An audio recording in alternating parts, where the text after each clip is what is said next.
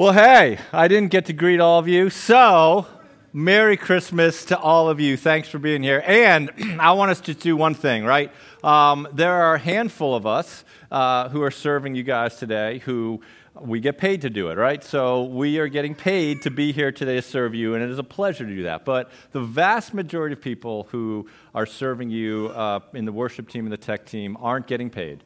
They're giving up time with their families to come serve the Lord and serve you. And so, man, I just want to thank them and appreciate them. And let's give them a round of applause. Last night, we had a Christmas Eve service last night. That's what churches do. Didn't know if you knew that. We had a Christmas Eve service last night. And about midnight, when I'm thinking to myself, man, I think we got us a Christmas Day service. I better start looking over my sermon. I realized that I had left my iPad on this thing right over there. So I wasn't about to get in my car at 12:30 at night to come over here. So what I did is I got over here early this morning. And I found my iPad, and I sat right in the front row over there, in front of the Gomez's, where Joe is sitting. And it was nothing on in the building except for these Christmas lights and the heat. And it was quiet, and it was dark. And the screen was up, and so there's windows back there. And the sun was out, but it was kind of breaking through clouds, and it hit some of the trees. And in a way that I was not expected, I was very moved. I was in a room that has a lot of meaning for a lot of you. There have been many laughs in this room and joys in this room with hundreds of kids in Summer Spectacular throwing kickballs around. There have been funerals in this room where we have wept for people we've cared a lot. There have been decades of Christmas Eve services. And I just sat there, and if you know me very well, you know you know I don't say churchy things, right? I don't know. Half of you are still really trying to figure out, is he a pastor or not? I don't know. The jury's out. The real pastor's tied up in the lost and found over there. We'll let him go in a few weeks. But man, I just want you to know that I prayed for you. And I didn't know who would be here. I didn't know you would be here. But I did pray for every single family that would come and worship with us today, that God would be gracious to you. And God is gracious, but that you would experience His graciousness. And some of you, it's an amazing day, and I just prayed that the Lord's joy would surround you. And for those of you who there are some hard things today, I prayed that all the words we see on Christmas carols about peace and comfort and hope would be what you would experience through the Holy Spirit. So, man, you've been prayed for. And I do hope that the Lord surrounds you today, wherever you find yourself, with just what you need for today when you leave here and go back to your homes to celebrate Christmas. Christmas is this interesting time where even in our own stories, and we've probably done this the past few days and maybe the past few hours, and you'll do it the remaining 8 hours. And sometimes we don't even know we do it. But Christmas is this interesting time when we're in the present, but we have different things that pull us back, and we look back, and then there's different things that make us think and look forward, right? Maybe the past few weeks or last night, you've watched a Christmas movie. Last night, my family and I watched we got to watch us a traditional Christmas movie. Well, last night, we watched the most amazing Christmas movie ever produced, Daddy's Home 2. Have you ever watched Daddy's Home 2? Oh, the Christmas joy that fills that, right? Maybe you've watched different Christmas movies. Maybe you watched some classic Christmas movies. You've watched It's a Wonderful Life. And somewhere in that, as you're watching that movie, it makes you go back to a moment in time when you watched that movie. Maybe a moment in time you watched that movie with your mom or your dad, you watched that movie with your grandparents, you watched that movie with your kids. Watching a movie maybe this season or maybe later tonight is going to take you back to some memories. But even as you watch those Christmas movies, maybe some of you are already going to be looking ahead because you're going to be like, man, I'm sick of Christmas movies. I'm ready to watch some college football, right? We're in moments that we look back and we look ahead. Maybe in a few hours you're going to go and you're going to have whatever you have with family that's gathered from out of town. And there's going to be your kids who now are married and have their own kids are going to be in the house, and it's going to cause you to look back. And you're going to somewhere in your dinner or somewhere think, man, like I remember when this was the moment when everyone was around the kitchen table and they were 6 and they were 7 and they were 8. And that moment, your dinner today is going to make you look back to a moment in time in your family. But as the dishes start to get washed and the plates start to get put away and that last cup of coffee's had, maybe some of those family members are going to start to look ahead because they have planes to catch and they got long road trips to take, and they're going to be in a place where there's been looking back and there's looking ahead. Maybe your Christmas tree. You're going to leave here as soon as I get done talking and we sing that last song, which won't be too long from now, don't worry. And you're going to go home and you're going to turn on the lights to your Christmas tree. And you may light a fire. And as you look at the lights of your Christmas tree, it's going to bring you back to that cold, chilly day when you went somewhere with hot cocoa to pick out that tree. Usually it's not that nostalgic, right? Usually it's like, let's just get a tree and go home. But you're going to turn your lights on. You're going to look back to maybe when you got that tree. But also, when you turn your lights off tonight for the last time on the Christmas tree before you go to bed, some of you are going to be looking forward to when you get that thing out of your house, right? There are some of you who, there's two camps in this room. Some of you are going to wake up tomorrow morning at 5:45 and take your Christmas tree down.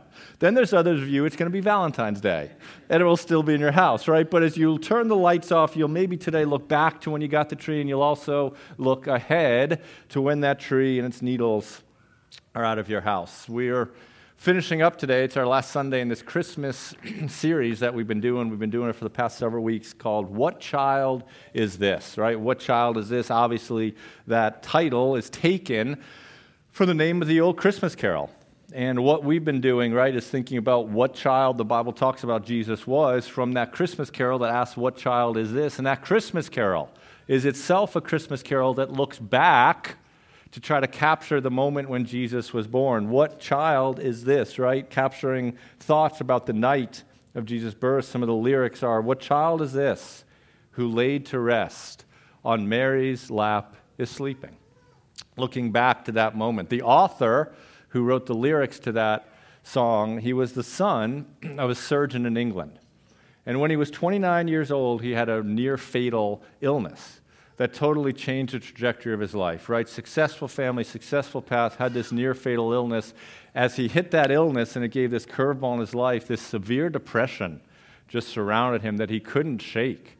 And he wrestled with and he was trapped under. And in that time, all of those things in that author's, that lyricist's life were a turning point for him that caused him to have this spiritual awakening to who Jesus was. He became this avid reader of the Bible and was just immersed in it. And from that experience of going through different moments of hopelessness and hearing about hope through the Scripture, it caused him to try to capture, as he looked back, some thoughts about who Jesus was. And so he wrote the lyrics to that poem to look back to Jesus. And as we've used that Christmas carol title as the title for our sermon series, what we've spent the past several weeks doing is we've spent the past several weeks looking back at prophecies about who Jesus would be, right? Different prophecies given. And what's so interesting is we've looked back at prophecies about Jesus, and each of those prophecies were given to people who themselves were looking ahead to when they would see that king come. We've looked back to things that were told to people, and those people who were told those things were themselves people who were looking ahead. As we've looked back and thought about what child is this, we've kind of seen three things, right? Here's the three big ideas we've seen about who Jesus was. These amazing truths about the gift that Jesus is and was. We look back. And the first week I was up here and we saw words that were given to people who were looking for a king, and we looked back and saw that the king who was going to come was a king who was trustworthy and could be trusted, who would be a wonderful counselor, an everlasting father, a prince of peace. This morning, one of the gifts that you have is a king in Jesus who is trustworthy and who can be trusted, who is an everlasting Father, a Prince of Peace, and a mighty counselor. Then we looked back to some prophecies about someone who would be coming, who would save the people from their sin. And in our last week, we looked back to prophecies about Jesus being the one who would be the Emmanuel, the God with us. What this season and what our sermon weeks have shown us, what is screaming out to us, this idea about God being present, God being near, God being with us when he took on human flesh and came to earth in the form of the baby. But this season, as we've looked back, like I said, to people who are looking ahead. We don't need to stop with just looking back. Because we look back to Jesus' birth and we celebrate and we enjoy it, right? And we sing about it and we read about it. But Jesus' birth isn't the end of the story. Jesus' birth isn't the end of the story, and in many ways it is just the beginning. Because as we look back to Jesus' birth, you and I this morning, this Christmas morning, also have the amazing opportunity to look ahead at the gifts that are yet to come in Jesus and from Jesus and through Jesus. And so I just want to read to you some things that this morning, right, we look back and we remember Jesus being born, but the story doesn't end there, because we're also people who can look ahead with longing, with hope, and with excitement about what we have yet to experience. And so here's 4 just passages that I'm going to read over you and to you, discussing what is yet to come, what we can look ahead to. There were a group of people who saw Jesus go up to heaven, and as they were watching, then what happened? It says, while they were gazing into heaven as he went, behold, 2 men stood by them in white robes and said, Men of Galilee, why do you stand looking into heaven? This Jesus who is taken up from you into heaven will come in the same way as you saw him go into heaven. In the New Testament, Titus, the author talks about how we're waiting for our blessed hope, the appearing of the glory of our great God and Savior, Jesus Christ. A passage that I share at funerals that tells us about what we can look forward to is this. It says this in 1 Thessalonians, For the Lord himself will descend from heaven with a cry of command, with the voice of an archangel, and with the sound of the trumpet of God, and the dead in Christ will rise first. Then we who are alive, who are left, will be caught up together with them in the clouds to meet the Lord in the air. And so we will be with the Lord. Therefore, encourage one another with these words. Beloved, we are God's children now, and what we will be has not yet appeared. What we will be has not yet appeared, but we know that when he appears, we shall be like him, because we shall see him as he is. And then out of Revelation, some of the very last words that were recorded, right, about what Jesus says and about the thoughts of Jesus, and we're going to resume our Revelation series in 2 weeks, but here's what it says, right? This is what Jesus says. He who testifies to these things says, Surely I am coming soon. And then the author of the book says these words, Amen. Come, Lord Jesus, come. When I was a kid, I loved Advent calendars. You got anybody here do an Advent calendar? Oh my gosh, next year we're going to give away free Advent calendars. We're going to raise the budget by $42 million. They'll be really good Advent calendars. If you don't know what an Advent calendar is, because for whatever reason you don't, this is an Advent calendar. It was given to me, actually, to our family by somebody in the church, and it really was this nostalgic moment, because I can remember my mom when I was little, rolling into December at the end of Thanksgiving, whatever, we'd get an Advent calendar. Here's the way that the Advent calendar works. There are days leading up to Christmas. There are 24 little boxes, and every single day, you pop open a new box, right? December 1st, open it up. December 2nd, open up. December 3rd, December 16th, December 18th, and you open it up, and there's something good waiting. But here's the super exciting thing for me as a kid. Every single day that you opened up meant you were one day closer. Each day meant that I was one day closer to Christmas. And this was a tool that helped me look ahead with excitement to what was coming, what I was going to experience.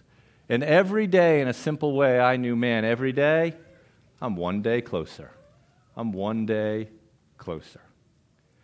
In about, 10 hours, I'm going to get a little mopey. I'm going to get a little mopey. Because Christmas, for many of us, not all of us, because there are some people who are facing incredible challenges this morning, but in a lot of ways, you feel like it's this fake cocoon, right? And for just a few hours, you can pause, you can be with your family, everything can be, but then you know what happens? It ends. And then tomorrow morning, I'm going to see the bills I have to pay. I got to know what I have to do, and it's all real life comes again. And I'm going to get a little mopey because I'm going to think, man, the best is behind me. But you know what? What if I had a perspective that I don't need to look back because I'm going to keep looking ahead? Because I'm going to keep looking ahead to the greatest gift that I have yet to receive when Jesus comes again a second time. What would it be like if I was a person and if you were a person as a follower of Jesus who lived with an Advent calendar mentality, living with the same sense of excitement, knowing that each day is one day closer to when we shall see him as he is, and we shall be like him.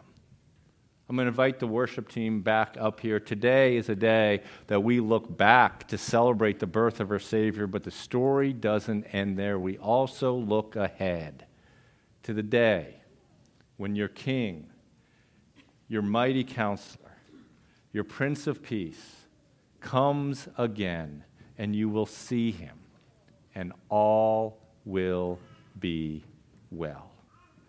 Each day is one day closer to that amazing gift that we have yet to experience. And so we're going to do something this morning, right? I'm a guy who needs things to help me remember things. So on the way out the door today, you have a Christmas present from Calvary Church. Don't get excited. It's not a Tesla, all right? It's not even a $4 Starbucks gift card. But this is what it is. It's a bookmark. It's a bookmark that says, "The King is coming. The King is coming." And what I would love for you to do, grab one of those bookmarks, take it home, throw it on your fridge, throw it in your dashboard, throw it in your Bible, throw it in a book, throw it, on your toothpaste, put it somewhere. And this is a way that you and I can have a tangible thing to look at when life gets hard and the days get long and we feel like all hope is lost, that we can look ahead and we can remind ourselves that each day is one day closer to when the King is going to come again. We're going to sing a song, and I've ruined it for you a long time ago when I first got here, but we're going to sing a song that's not a Christmas carol. It's not, I promise you, I wouldn't lie to you. We're going to sing a song called "Joy to the World." It was never, ever written to celebrate Jesus' first coming.